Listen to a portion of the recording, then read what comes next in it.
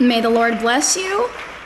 May he bless you all, the brothers and sisters of the different churches all over the world, from Alaska to Patagonia, all of the United States, all of Europe, there in Africa, the brothers and sisters in China, those in the Philippines, those who are in the different islands, those who are in Australia, New Zealand, in Iceland, all the brothers and sisters who congregate in the church of the Lord, in this church. And as the brother Carlos Alberto said, with that testimony, very beautiful testimony of God's mercy with his children, with those who follow him, his believers, the love of God. And this shows us that we are in the right path. We can't doubt. We cannot doubt. We have researched all over the world, investigated with many different religions and many people who practice many different other religions, and we've investigated. And in no moment have they told us that God is manifesting in their congregations. They say that there are apostles, but they can't prove it. It's simply a title. They say they are prophets, but they never speak a word of comfort to a person or speaks to them the secrets of their heart. Never do they give those signs of saying, come, let me pray for you because God is going to give me revelations concerning your life and regarding what you need to do or what you need to stop doing. No, it's simply a title of prophet, but they don't prove it. They don't show it. And the matter is not saying I am and I have, but that people can truly see in us that God is manifesting himself and giving us what he has told us he's giving us. When the Lord said in antiquity, and you can have a seat, and there, if you're watching, go ahead and have a seat, get comfortable. When the Lord in the beginning spoke the first message that our God gave to us through the Holy Spirit, through that wonderful gift of the gift of prophecy, the gift of prophecy that many scorn and despise and doubt and twist, but that we have lived that wonderful promise with God when he spoke to us for the first time. And the Lord said, from these 4 people who are here, this small fold that is here, 4 people. It was 4 of us praying on a Saturday at night. It was about 1 a.m. on a Saturday. And the Lord said, of this small fold, I will make a big church here in Colombia and abroad and in other countries. And I will be the one to bring people. I will be the one to convert. And that has come to pass. We have seen this. The people testify this because they've lived it and they've seen it. This is what we call to be a prophetess or to be a prophet, because God wants to save people. God wants to save humanity. God wants people to be happy. That's what God wants, for people to be happy, to save the souls, to rescue them from continuing to live a life in the world full of sin, a life of bitterness, sadness, sorrow, of conflict, of sickness, of so many things. God wants to rescue those people from living those lives and those situations to give happiness, because God is the one who gives happiness. And so those who say they are apostles, they're evangelists, they're prophets, but they carry out no work of rescuing, of making a person happy with the spiritual gifts they have. So then what use is it to declare, I have this, if you don't show it? You must show it. You need to show God's power. You need to show those spiritual gifts God gives to his believers, his followers. You need to show them with great power and with great evidence. That needs to be done. And with that, we can then say, we have and we are when we are showing this. That's it. That is what we preach. This is our conviction here in our church, in the Church of God Ministry of Jesus Christ International. And we don't pay so much attention to titles or logos, but we do need to have a title to be distinguished. Because all of us, the hearts of everyone, we are what make up the church. Our lives and the way we live our life is what testifies to the world and everyone who we are. So this is the beautiful part. And seeing the hand of God and the way in which God has manifested himself in our lives in these 50 years or 50 years and plus, this has given us that credibility, that certainty and conviction that we are in the right path. That maybe we're not perfect. Maybe we haven't reached that level of perfection God wants, but we're on our way. We are progressing. Each day we advance, and each day we will be better. And each day until we finally reach what God wants us to reach, which is here in the scriptures. Everything that these scriptures say have come to pass in our lives. It has not just been theories and stories, but they truly have come to pass in our lives. So this is why I live happily. And I feel very proud speaking about our Lord Jesus Christ. And so today we're going to open our Bibles in the book that we have been reading here in Hebrews. And today we have prepared Hebrews chapter 6. We are going to reflect from verses 1 to 20.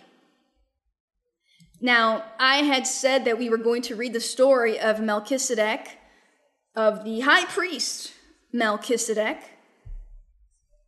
And if there is time, then we will read about it.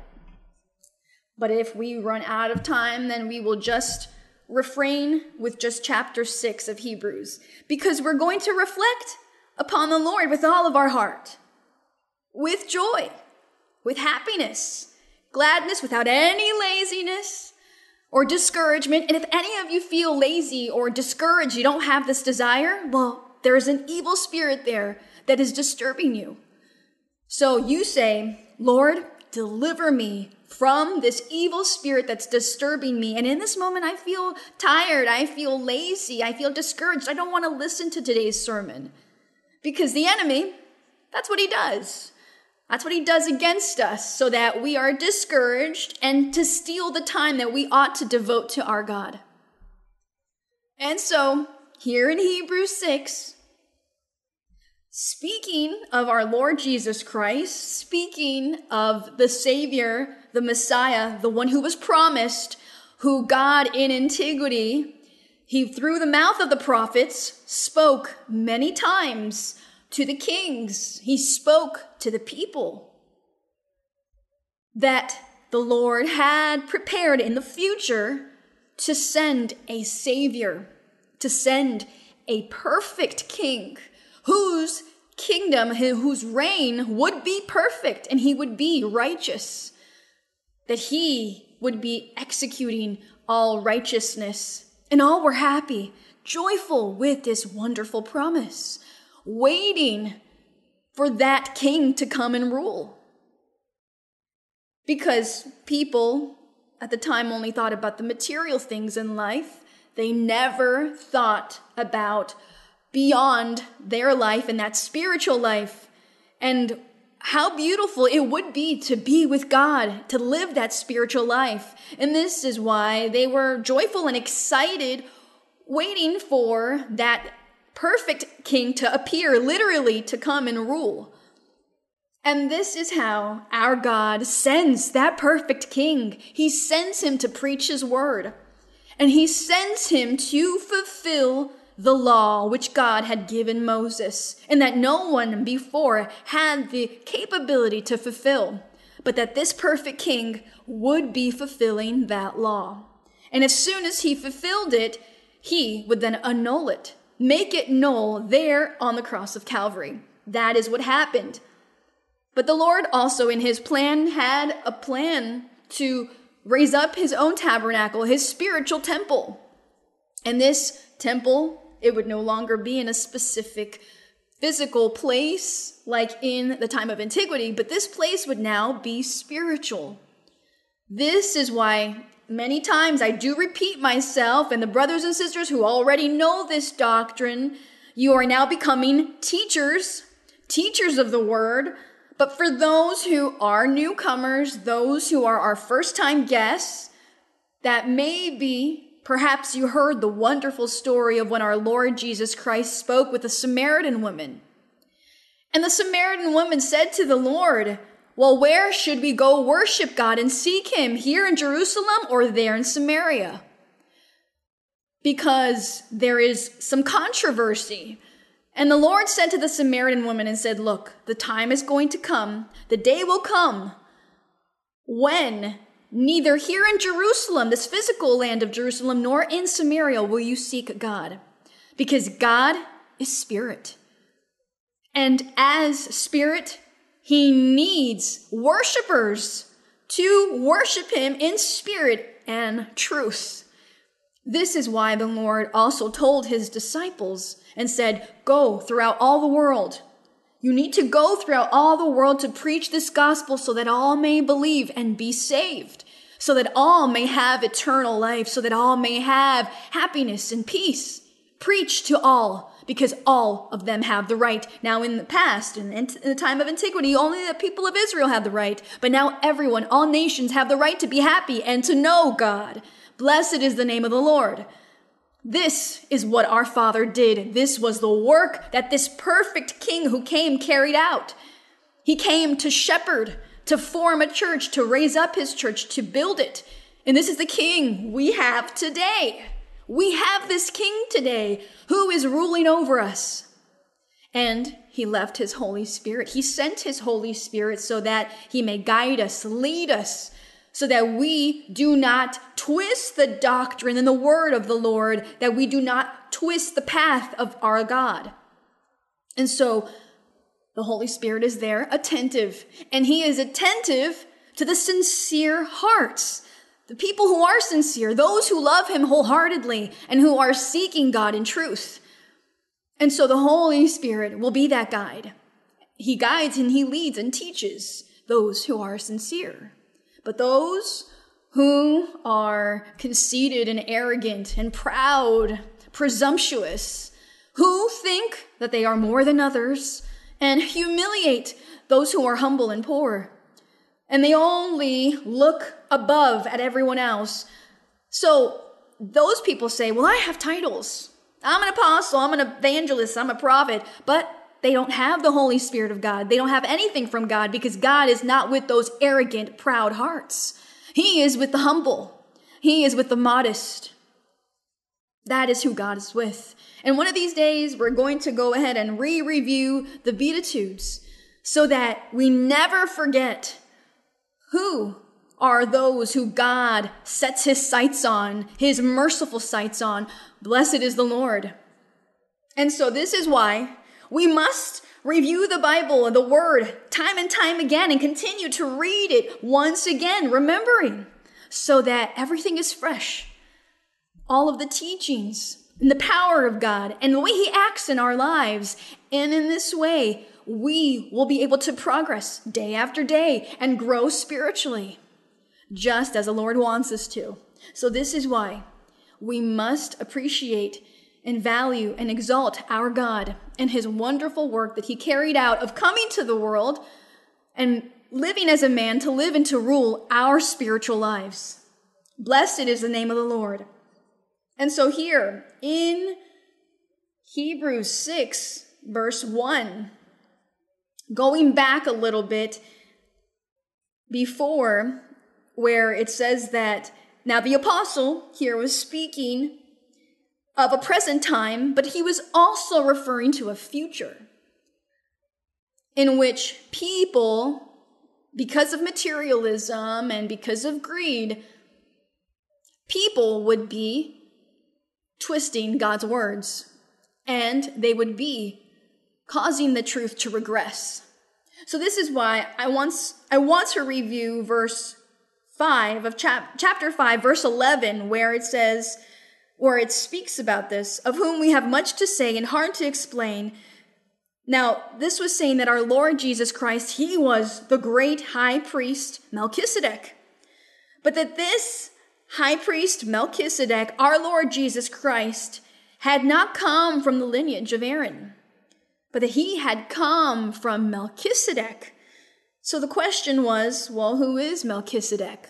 Well, here as we read, we learn who Melchizedek is, and if we do have time, we'll read a little bit about his story, and if not, we'll leave it for another sermon, because we are going to read, of course, the story of Melchizedek, so it is clear to all of us. So our Lord Jesus Christ, he came with his priesthood from Melchizedek, and it says, of whom we have much to say and hard to explain. Yes, it is hard to explain because people say, well, who was Melchizedek? Where did he come from? Where's his family? And so who was he? Was he a king or was he not? Did the city where he ruled, did it exist? There were so many questions. Difficult because the Bible doesn't mention or clarify. So this is why he said, well, it's hard to explain. But it says, since you have become dull of hearing. So he had already found a congregation who was discouraged. They were leaving the word of God. And it says they were dull of hearing. They didn't want to hear the spiritual things of God. They were becoming materialistic. Verse 12, for though by this time you ought to be teachers, it says you need someone to teach you again the first principles of the oracles of God. And you have come to need milk and not solid food. For everyone who partakes only of milk is unskilled in the word of righteousness. So it says here that this person doesn't understand the word of God, that word of righteousness, for he is a babe.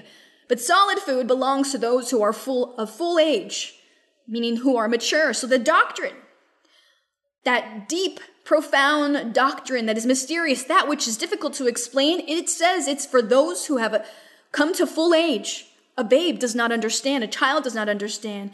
And here there were many children speaking to those adults.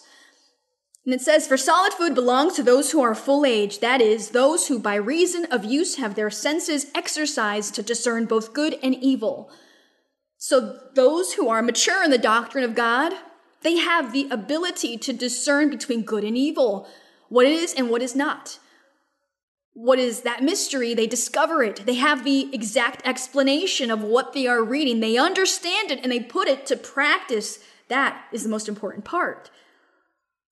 And the apostle goes on to say in 6:1, therefore, leaving the discussion of the elementary principles. So he's saying, well, because of the lack of maturity, because there are still many unskilled people, the majority are still children, we need to give them milk to nourish themselves. They haven't understood the doctrine and they have been in this path for so many years, like the brother Carlos Alberto said.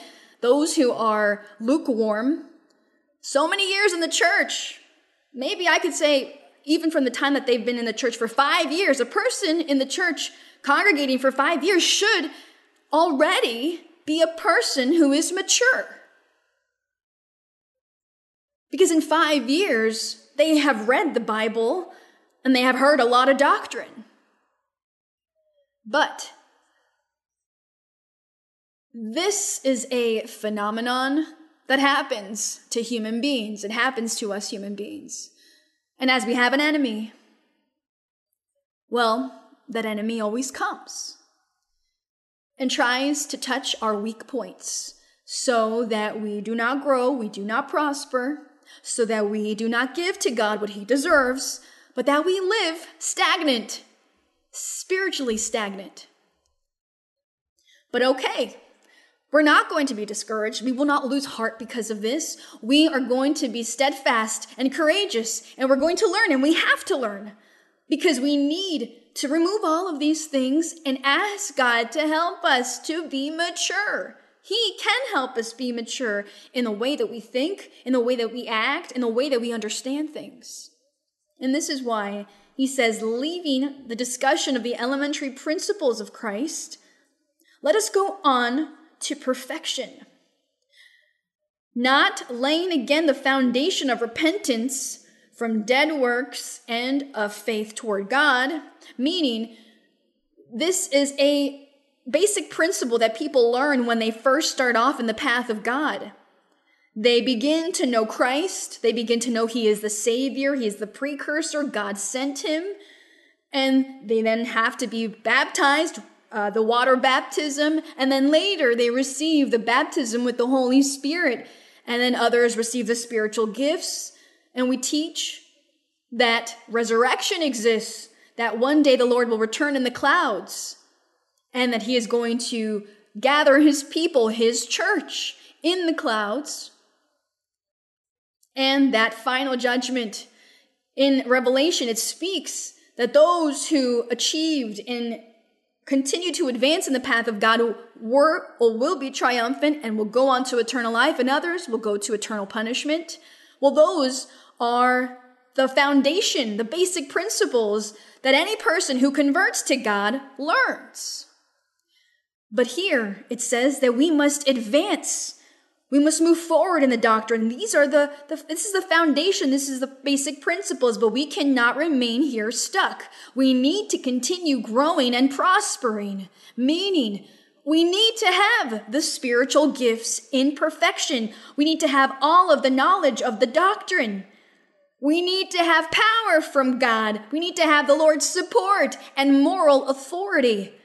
We need to have so many things, that his word be steadfast. So it means the word of God must be steadfast in us.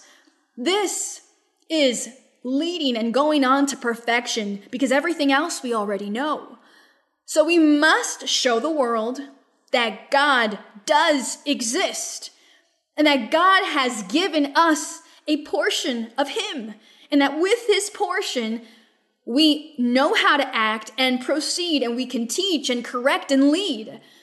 And we will also pray for people, and miracles will take place, wonders and signs. Many things will happen with that portion of God that he gives us, has given us.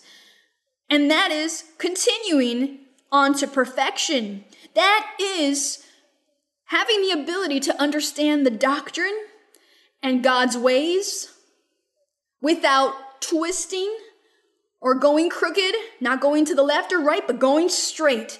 It is that righteous word of God, being upright in everything, in knowledge and in our testimony.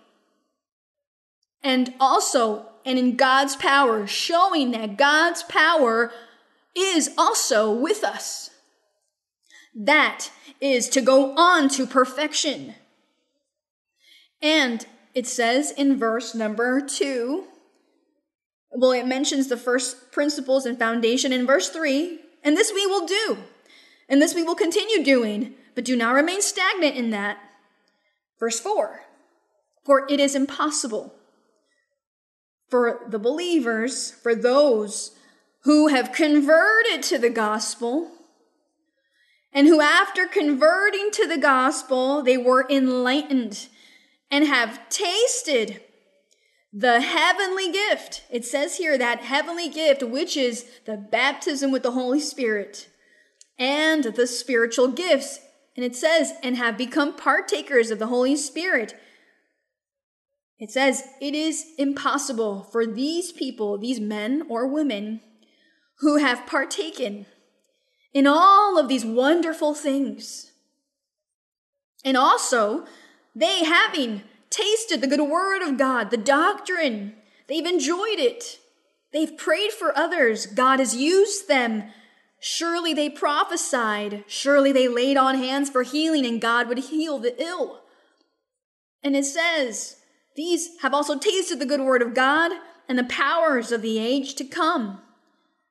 So they were conscious and knowledgeable that God will come, and how the Lord will come, and what will happen after the Lord comes to gather his church. Well, all of this knowledge, all of these people, men and women, who have gone through this knowledge and have learned all of these things, they have gone through this spiritual schooling.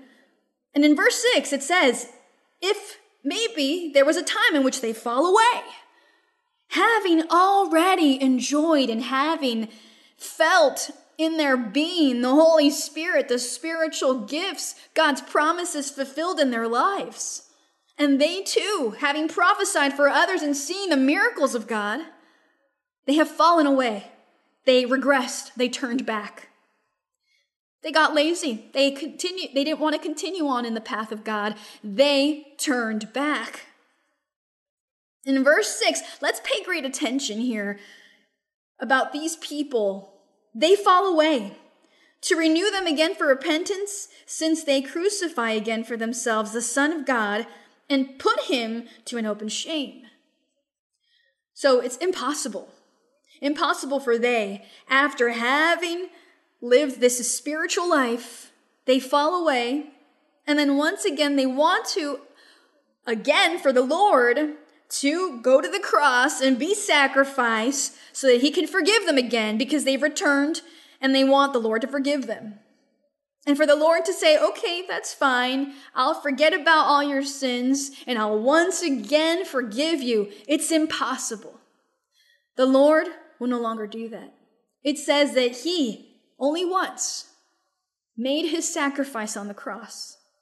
It was only once. And those who believed, those who were enlightened and blessed with the spiritual gifts, and God showed to them that God does exist and God had power for all, and that all were present doing the work he showed them that, the Lord then says, well, there's no other opportunity. In case you decide to regress and turn back, you want to go back to the world and sin. It is impossible. It's not possible. So we see what's going to happen, and it's very sad. What awaits is very sad. Verse number 7. These people will be compared to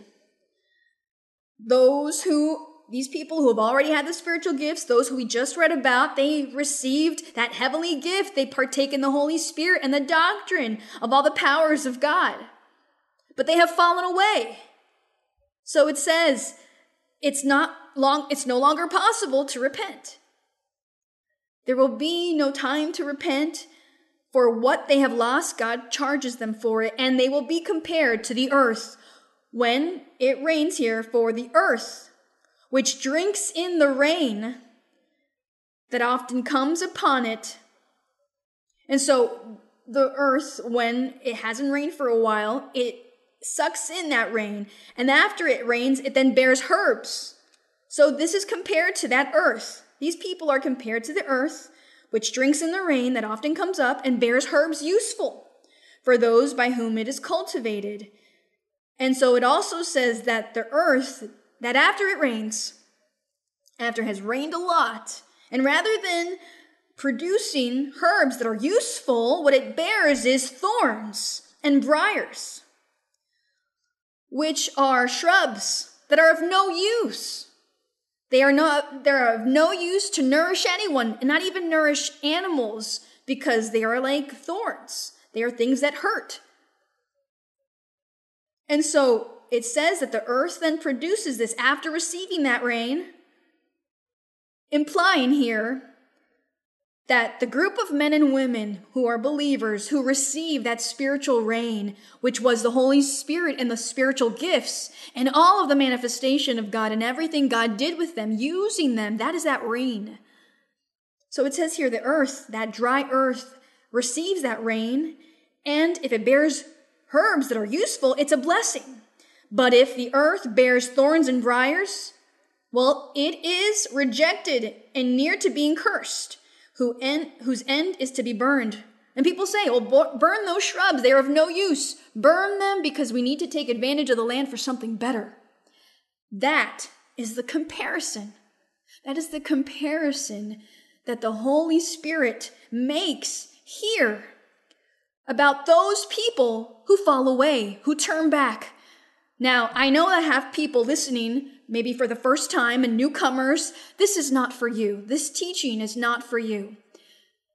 The teaching, the sermon, is for those who are lukewarm. It's those who are lukewarm. And I say it's those who have been in the church maybe for 5 years and on. This is a person who is lukewarm or who is maybe unsure.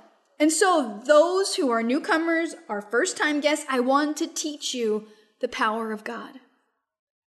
And to also teach you that in God's love and his mercy, he blesses all. But God expects people to be grateful, to praise him, to seek him wholeheartedly, and to give him thanks. Because God gives his blessing to all human beings. But there is a special blessing here for those who are newcomers and first-time guests. And the blessing is that God is offering salvation. God is offering peace, blessings, happiness, which is something that no one in the world can give. No one can give happiness or peace, only God. And here we are speaking of a group of people who were ungrateful, in a sense, before God, and who turned back after having enjoyed all of God's blessings. I think our first-time guests or newcomers, do you understand that? In saying, well, people receiving all of these benefits from God and now they want to go away, they don't come back? Well, that's not right. I'm sure you probably think the same thing. And if you think that, you're right. And so here, it says here that these thorns, these briars, they're burned, and that's that punishment. God punishes them for being ungrateful, for having the Lord bless them so much and then turning back in a given time. Now in verse 9, it reads, "But beloved," meaning those who seek our God, those who are steadfast. It says, "But beloved, we are confident of better things concerning you. Yes, things that accompany salvation, though we speak in this manner. For God is not unjust to forget your work and labor of love, which you have shown toward his name, in that you have ministered to the saints and do minister." So the Lord in no way is the Lord unjust with human beings. And he pays all of those who serve them wholeheartedly, who are faithful and continue on. And we're not going to say that the Lord is unjust, because after giving so many benefits to a person, this person then falls away and forgets about God and begins to do evil in the eyes of God. So we're not going to say God is unjust, because he first showed his love and his righteousness in people, and they no longer wanted to accept it, but turned back. So we ourselves, we are seeking our own evil, because the Lord gives us his truth so that we know the truth, and that we feel it, and that we enjoy it, and that we observe the consequences of living in that wonderful truth, and that we say, yes, Lord, God exists, God blesses, and God does give peace. He gives joy. So I can't say no. I see God's mercy and his righteousness, but in me, it is my decision to then become rebellious or greedy, and then I turn back, I fall away, leaving behind the word of God, and I despise and scorn everything God has given me. And so I belittle it, and I left. I went back to live my life in the world and my life of sin. So I can no longer say God is unjust. No, I need to acknowledge that I'm going to deserve the punishment from his behalf. I'm going to deserve it. So we cannot say that God is unjust, because he first gives us what is good and righteous, and he makes himself known, and it is up to us to take the good or leave it, to continue on in the path that is right or to belittle it. It is up to us. So God is not unjust. He is never unjust. And here, in verse 12, or which verse are we continuing in? Verse number 11. Okay. "And we desire that each one of you show the same diligence to the full assurance of hope until the end, so that we persevere to the end of our lives." that we may receive that assurance of hope, because we have, of course, the assurance to be in eternity with God. This is our hope. And to attain that, we must be steadfast until the day of our death. Verse 12. That you do not become sluggish, but imitate those who through faith and patience inherit the promises. So this is speaking to those who are weak, I'm sure, those who still have not understood, those who have not received that solid food. He then tells them, follow the example of those who have been strong and steadfast, who have remained until the end, have been faithful until their last moment. Follow that example. Follow it. And that is so. Verse 13, for when God made a promise to Abraham, because he could swear by no one greater, he swore by himself. So God made a promise to Abraham, and he swore by himself, saying, surely, blessing, I will bless you, and multiplying, I will multiply you. Let's remember, God said to Abraham, you will be the father of many nations. Abraham, in that time, he did not have the law of Moses. When God spoke to him and made him this wonderful promise, he did not have the law of Moses. He did not know the laws and the statutes. God simply said, I will make you the father of many nations, and I will bless you with great abundance and blessing. And that was so because he blessed him physically. He became a very wealthy man. But his spiritual blessing was also with him, because even to this day, that faith Abraham had, and that God counted him as a righteous man for having believed him and obeyed, it says we, the believers in the gospel of our Lord Jesus Christ, that faith that we profess, it comes when it came from Abraham. So there is the spiritual blessing that God gave Abraham of his promise, saying that he had sworn on himself, promising Abraham that he was going to bless him greatly. As if in that time, God, rather than just seeing Abraham, it's as if God was looking toward the future, the church of our Lord Jesus Christ, that it would be blessed forever. And that it would be a church made up of people of many nations, because Abraham was the father of many nations. And so that church made up of people of many nations would be blessed forever. It would be a perfect church without spot or wrinkle, because the Holy Spirit would be the one in charge of perfecting it. Those are the blessings. This was the oath that the Lord made to Abraham, and he swore on himself, and the Lord will fulfill it. This is why we will not doubt, though there may come different winds of doctrine that tell us that we are mistaken, that we are following the wrong thing, that we are not right, that this is false, that they are the ones who are correct. But show us God's power that they have in order to believe them. That's it.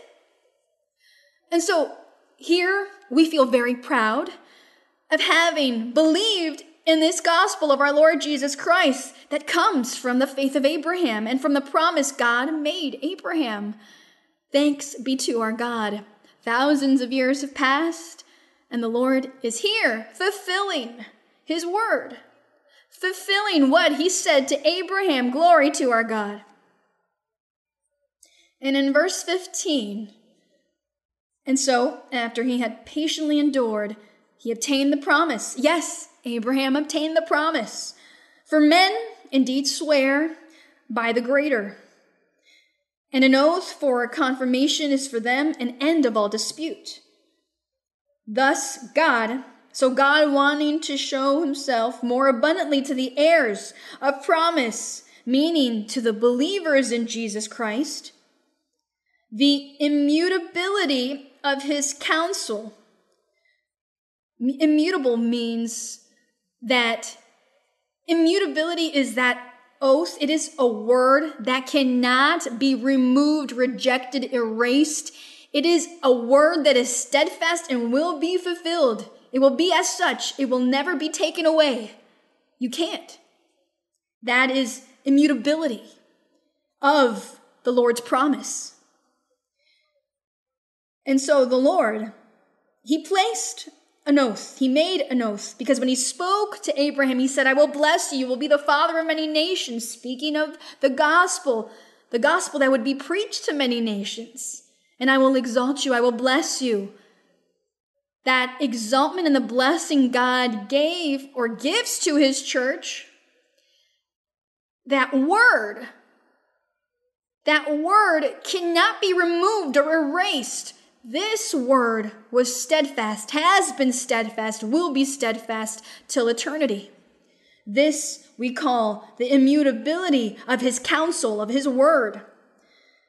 And it says it was confirmed by an oath, because this oath the Lord ordered when someone carried out business, whenever they committed themselves into executing something important, they needed to make an oath and they had to swear and say, well, what I'm doing, I swear it's this way and that way. So if anyone were to lie under oath, this person would be punished, even with death, because this oath, the Lord placed it as something serious.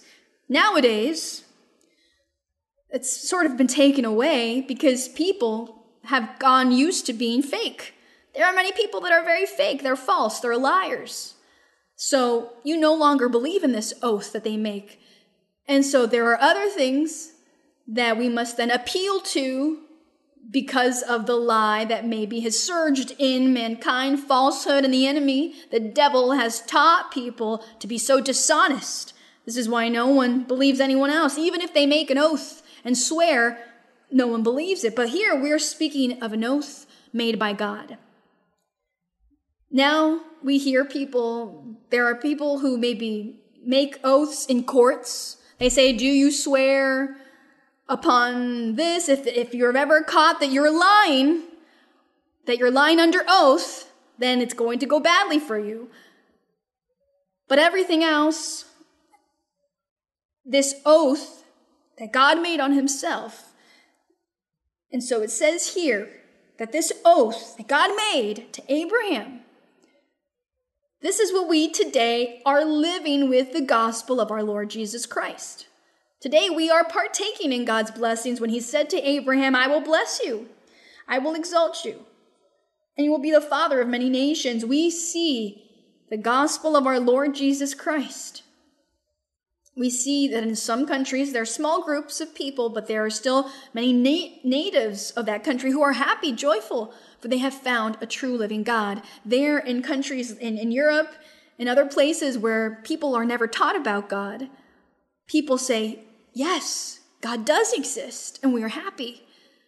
Be it if it's only 2 or 3 people gathering, God sees them with good eyes. And this also makes us so proud, because we see God is fulfilling his promise to Abraham. You will be the father of many nations. That faith Abraham had, and we come from Abraham's faith. That faith in our Lord Jesus Christ, because he came from that wonderful promise. Thanks be to our God. And so in verse 18, that by 2 immutable things in which it is impossible for God to lie. So this was speaking of his word and of his oath. Those 2 immutable things, which it was the word that he spoke to Abraham and the oath that he made on himself. They are the 2 immutable things in which it is impossible for God to lie. We might have strong consolation, those who have fled for refuge, to lay hold of the hope set before us. Blessed is the name of the Lord. And it says, this hope we have as an anchor of the soul. So this hope, the hope that we will be saved, that I will be rejoicing in eternal life with God, it is an anchor in our soul. It says both sure and steadfast, and which enters the presence behind the veil. So this is now the Apostle Paul saying that when in the holiest place, in antiquity, in the temple, there was that holiest place, and it was covered by a veil. And only once a year could the high priest enter to speak with God. And our Lord Jesus Christ, when he was on the cross of Calvary, when he carried out his sacrifice and he resurrected, well, he tore that veil spiritually, symbolically, because that veil, which the high priest, he was the only one who could enter through once a year, that was the shadow or the foreshadowing of the true veil that our Lord Jesus Christ tore. He tore that veil with his sacrifice, and there he gave freedom for all human beings, mankind, to speak with God. For in that time, in antiquity, people did not speak with God, only the high priest once a year. And the prophets, well, they had their experiences with the Lord, but no one else spoke with God. And today, in the gospel of our Lord Jesus Christ, we can say we speak to God through the spiritual gifts, through the baptism with the Holy Spirit and those spiritual gifts. It's the wonderful manifestation, visions and dreams. So today, God speaks to us all. For in antiquity, he would only speak to the prophet, but today, to any believer, man or woman or child, God speaks to. God manifests himself to, and he comforts them. So this is the veil that is spoken of here in verse number 19.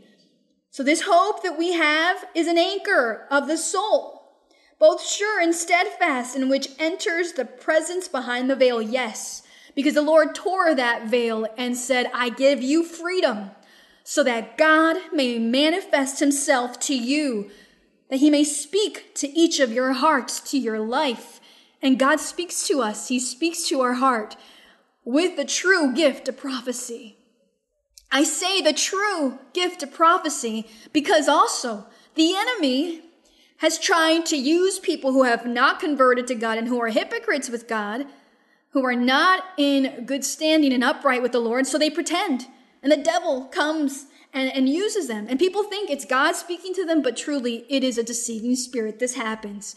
But the Holy Spirit speaks to those who are true, that man or woman who is sincere with God. God, the Holy Spirit, speaks to them. God speaking to their heart. So this is why it says that this is what the Lord did. He gave us this freedom.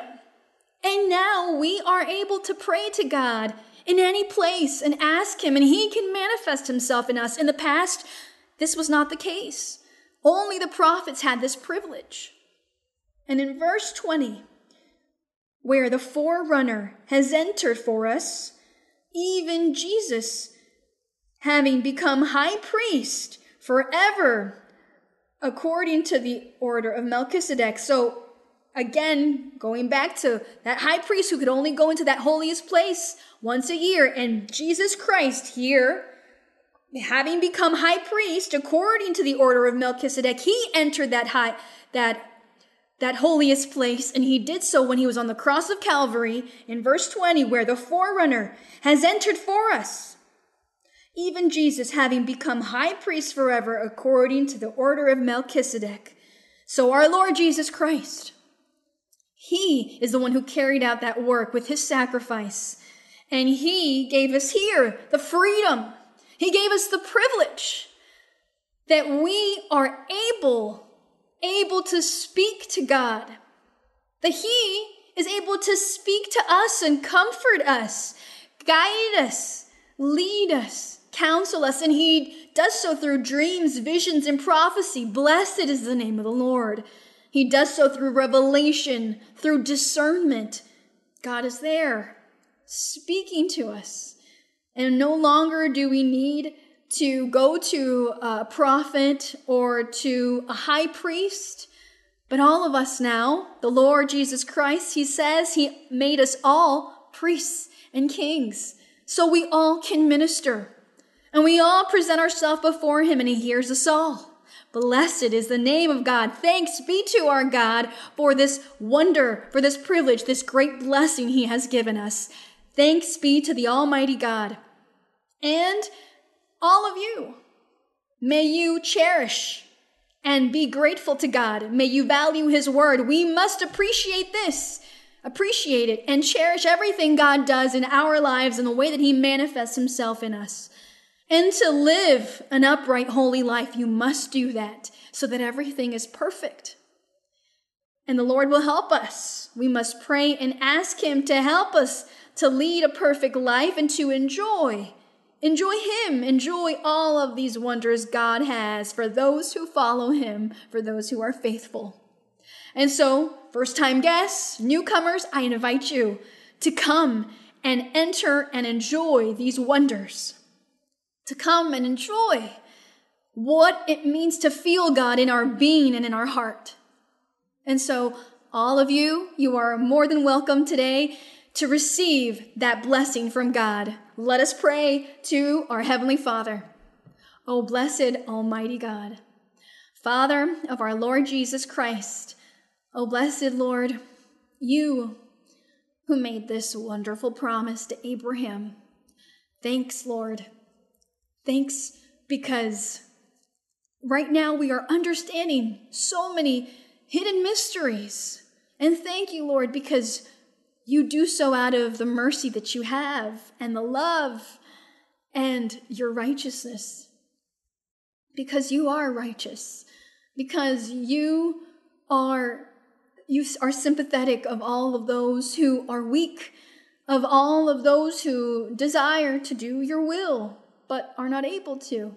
But you, Lord, are there, ready with your mighty hand to encourage all, to give happiness and joy, to give strength, so that all of us may be strengthened and to continue forward in this wonderful plan of salvation. Thank you, my God, my King. Thank you, Holy Father. Thank you, Lord. We thank you for your mercy. And now, Holy Father, in the glorious name of Jesus Christ, your beloved Son, I ask that you stretch out your merciful hand, your mighty hand, healing hand upon all the people that are ill. There are many people with diverse diseases, Lord, of all different ages. May you stretch out your mighty hand and heal them, cleanse them, deliver them. Also, Lord, rebuke unclean spirits and remove witchcraft, sorcery, remove all curses.